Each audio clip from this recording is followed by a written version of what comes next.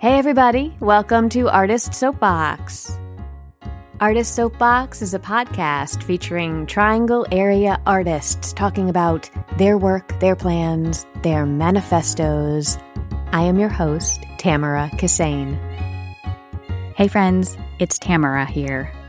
It's hard to believe, but it's that time again when we shutter Artist Soapbox until next year. This episode is a very short one. It's a year in review and update. But before that, I want to send a shout out to some supporters I haven't yet thanked for their contributions to Jesus Pancake, our audio drama in development. Big hugs and thanks to Laura Webb, Ken Wetherington, Jules Odendahl-James, Jay Everts, Neil Bell, Linda Kassane, Edith Snow, Barbette Hunter, Rebecca Martin, Alan Mall, Michael Ofalu, Eric Johnson, and Meg Defoe. I am so grateful for your support, friends. We literally could not make this work without you. All right, fun facts. This year, Artist Soapbox was listened to in 6 of the 7 continents. We're not currently big in Antarctica, but that might change. So that's 46 countries and 42 of the United States. As in years past, we still cannot crack Wyoming or Hawaii. So if you have friends there, then please encourage them to listen. Just one friend would be fine. As of this recording, we have almost 24,000 downloads total. In 2021, Artist Soapbox released 12 regular podcast episodes, including 2 solo episodes by the wonderful Mara Thomas. This brings us to 151 episodes. On the audio drama front, we did so much. We released 6 episodes of the full-length audio drama, The New Colossus, on the Artist Soapbox feed. We shared Creekside with Winona, a short audio piece for kids by the Curious Theater Collective. And we released 6 ASPX shorts, new audio plays under 10 minutes written and performed by North Carolina artists. In addition to all of that, we recorded excerpts of 3 new audio dramas written by writers in the Food for Thought project, and we are currently recording the first season of Jesus Pancake, our newest serial audio drama. We were able to begin recording Jesus Pancake thanks to the fundraiser we ran this fall and thanks to the Man Bites Dog Theater Fund. The Food for Thought project was supported by a grant from the Mary Duke Biddle Foundation. I'm really proud of the work that we did this year as the COVID pandemic continued and continues.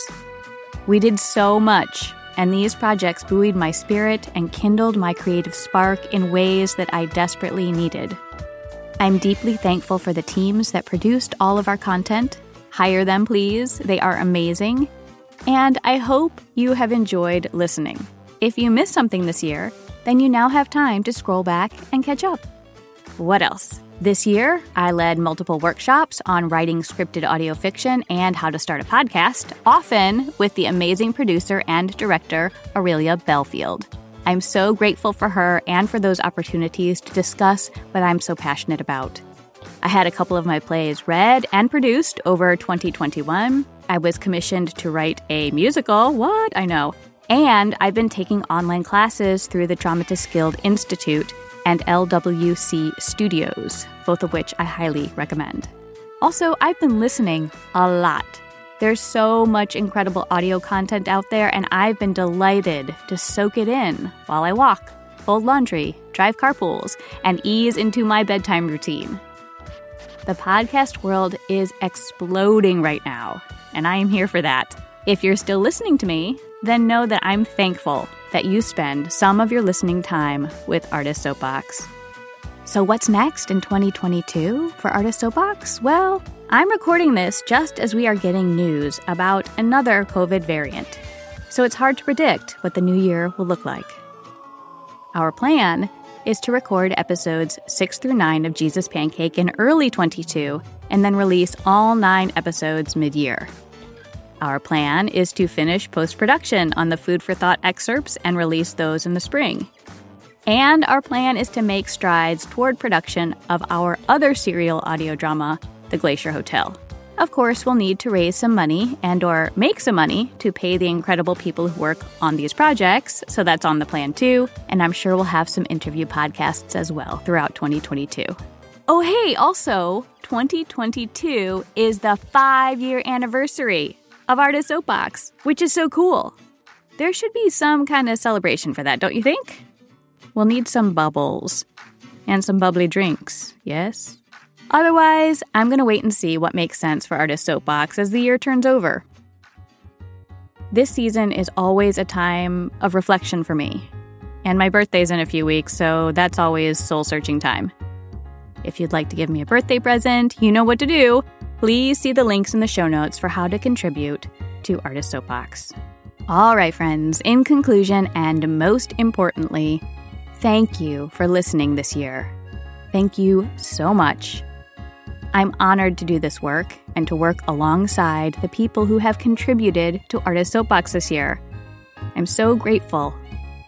I hope your transition through the end of 2021 is easy, peaceful, and joyful. I'll be in touch in 2022, but in the meantime, you can reach me at artistsoapbox@gmail.com and check out the website for blog posts or announcements. That's www.artistsoapbox.org. Sending you thanks and love. Bye for now.